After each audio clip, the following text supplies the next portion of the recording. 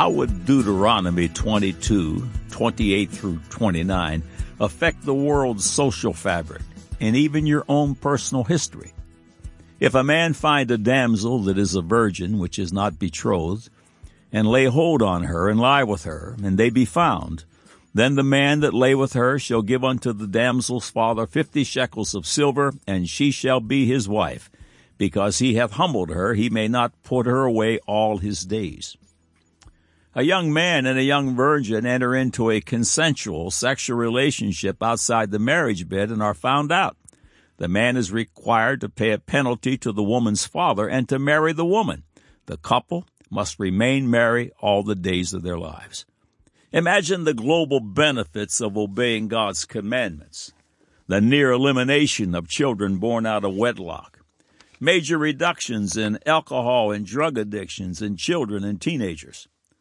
The school dropout rate, mental illnesses in children and teenagers, suicides by children and teenagers, poverty, and more.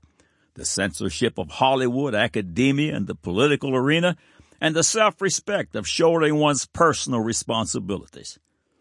All of God's commandments have inherent within them a blessing or a curse. It's obvious that the vast majority of the at-age U.S. population has disobeyed Deuteronomy 28, and it certainly doesn't end there. Romans 3:23 tells it as well, for all have sinned and come short of the glory of God. God has made a way of escape from the shame and bondage of sin. It's called grace and forgiveness, and it is only found in His only begotten Son, Jesus Christ. Acts chapter 4, 11 and 12. This is the stone which was set at naught of you builders, which is become the head of the corner. Neither is there salvation in any other, for there is none other name under heaven given among men whereby we must be saved. Have you been saved from the bondages of your own life and the horrific eternal judgment to come? Are you born again? Will today be the day your new life begins? Salvation is a limited time offer. Choose Christ and live. Click on the Further with Jesus for childlike instructions and immediate entry into the kingdom of God. Now for today's subject. God said, Genesis 1:1, in the beginning God created the heaven and the earth. God said, Genesis 5 verse 3, and Adam lived 130 years and begat a son in his own likeness, after his image, and called his name Seth. God said, Genesis 2:1 through 3, thus the heavens and the earth were finished and all the host of them.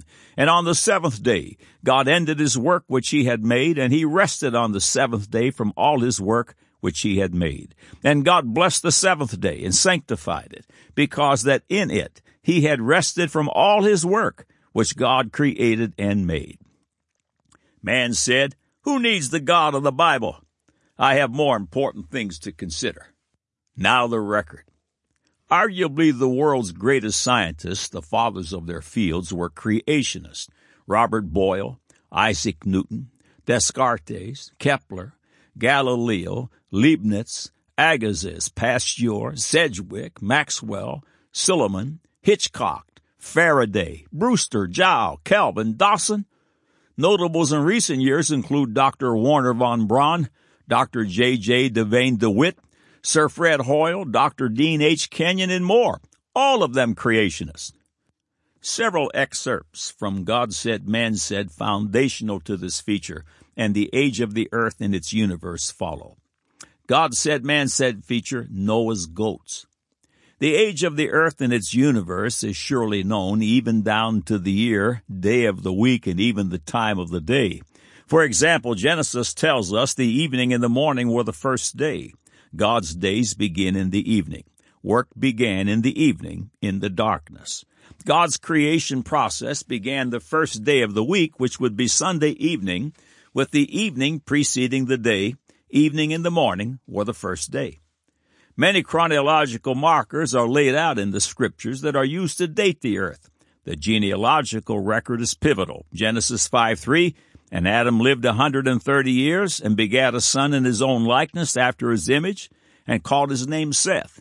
From the birth of Adam on the sixth day to the birth of his son Seth was 130 years.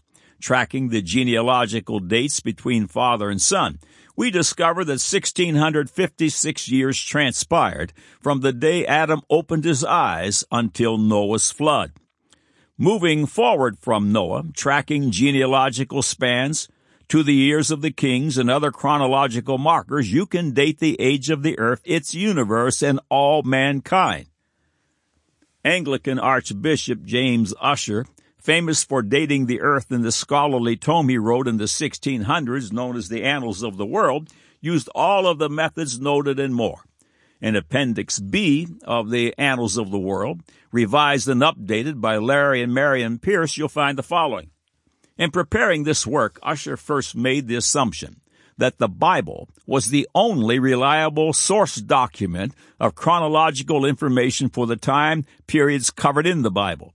In fact, before the Persian Empire, very little is known about Greek, Roman, and Egyptian history, or the history of other nations. Much rests on speculation and myths. Dates in secular history became more certain with the founding of the Medo-Persian Empire. For events before this time, Ussher relied solely on the data from the Bible to erect his historical framework. He chose the death of Nebuchadnezzar as a reliable date to anchor all the earlier biblical dates to. Hence, working backward from that date, he ended up with his date for the creation of October 23, 4004 BC, end of quote.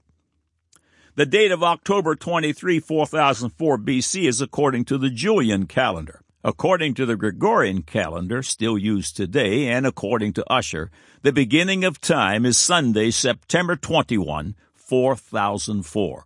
Now add the years since our Lord Jesus Christ, and you have an earth just over 6,000 years of age. Scientific and academic research continually, and mostly unwittingly, confirm the Bible's young earth. Settled in your heart, the earth is just over 6,000 years old. Nearly 100 features on God Said, Man Said certify it. Paleontology, archaeology, ancient history, societal records, genealogical records, geology, molecular biology, and more all say yes. I need the Word of God to be true. My life, even eternal life, depends on it. End of quote. They always end up here no matter how hard they wrangle. God's Word is the foundation source of all that's true. When facts lead and not theory, they always end up here. God Said, Man Said features. Satan's champions have gone to the dogs. In the September 2012 issue of Acts and Facts, science writer Brian Thomas wrote concerning the age of man and the earth under the title, A Recent Explosion of Human Diversity. Several paragraphs follow. The research team investigated the amount of diversity among today's human genes and how long it took to reach the current amount of diversity. They concluded that human genes diversified recently. The authors wrote, the maximum likelihood time for accelerated growth was 5,115 years ago. This is a tiny fraction, 0.2%, of the 2.4 million years of humanity that evolutionists suppose. The explosion of human genetic diversity has occurred in parallel with and because of human population growth. With each new person comes another opportunity for DNA differences to arise, either by design genetic shuffling processes or mutations.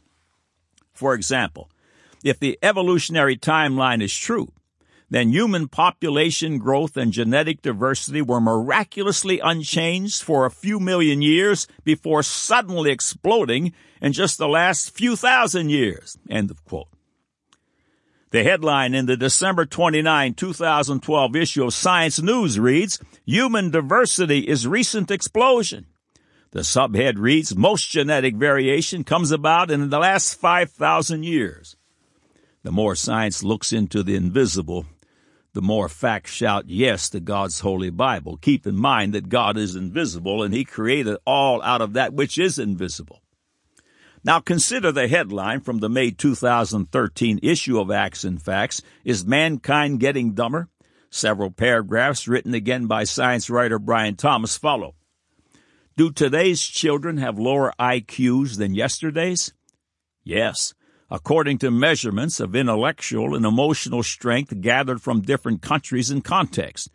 The results show the same basic decline and resist the notion that public or other forms of education are to blame. Could the cause instead lie within? Stanford University professor Gerald Crabtree thinks so.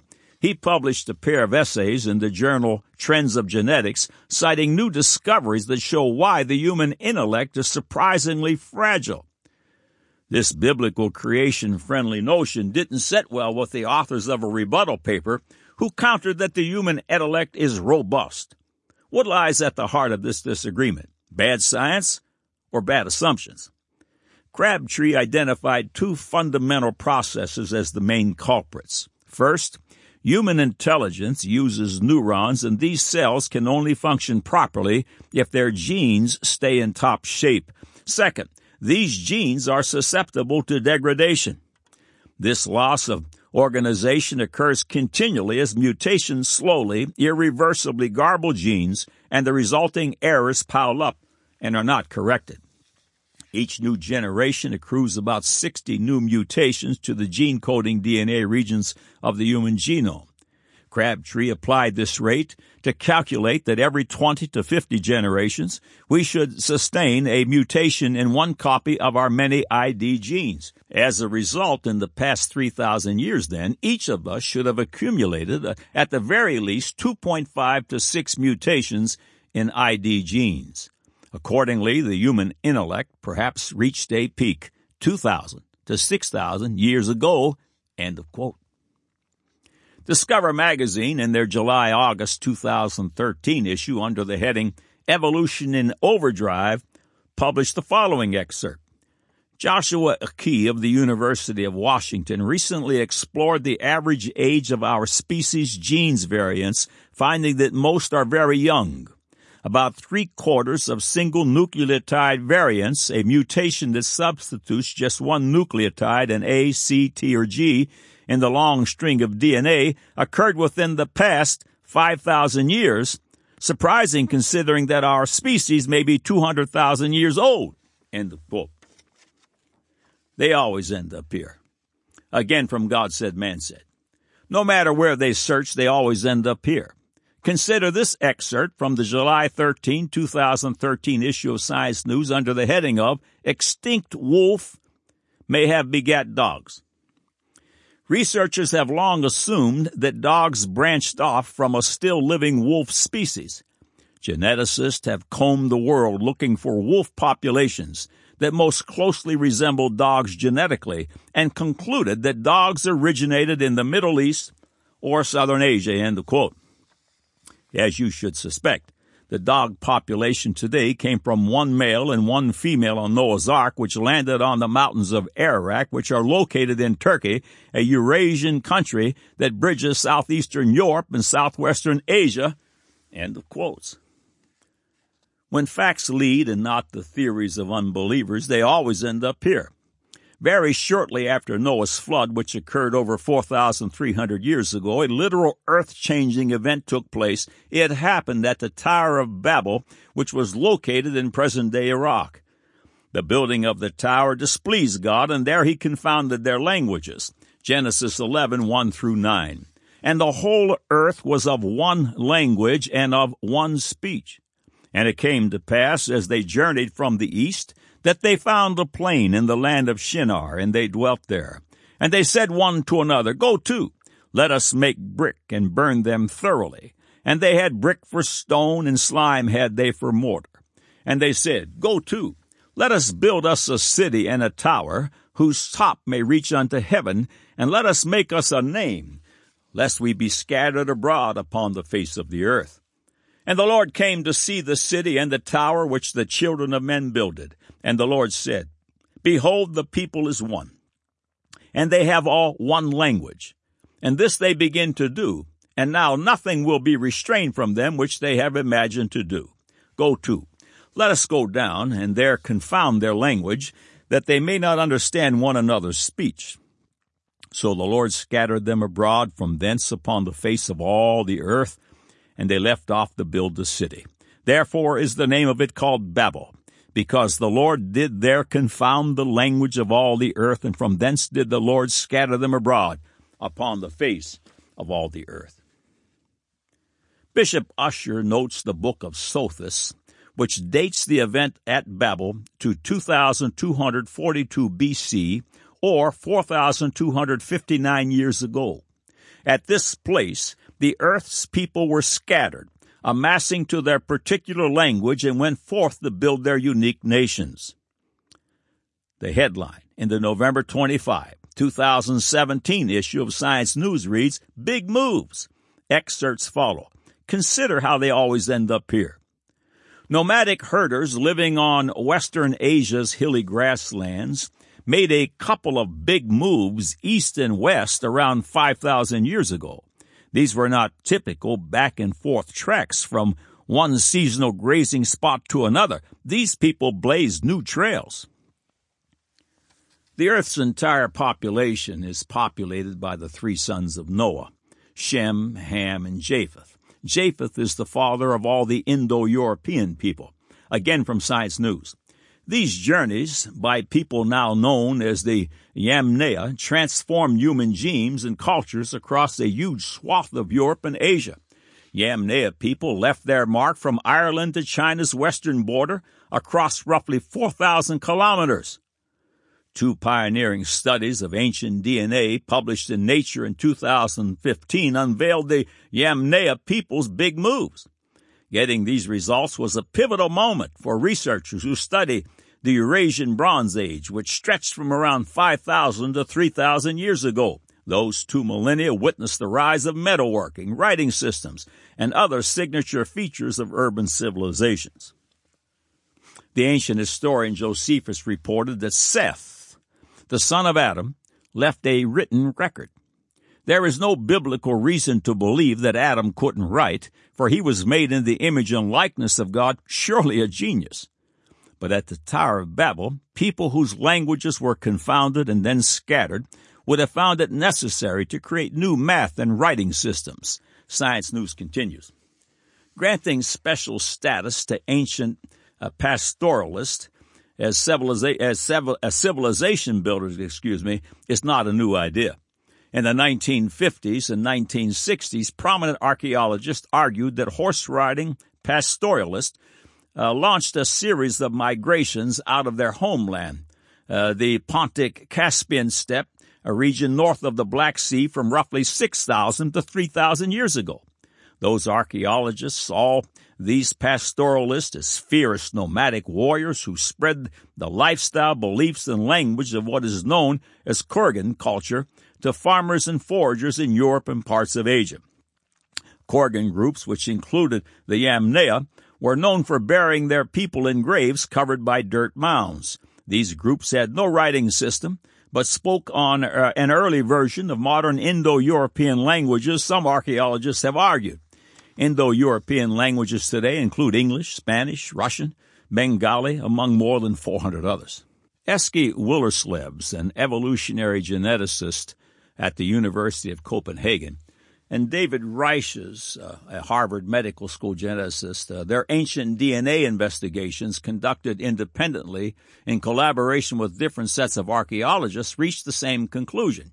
Yamnaya people reshaped Central and Northern Europeans' DNA within a couple of 100 years after starting the journey west as early as 5,100 years ago. That came as a surprise to both research groups.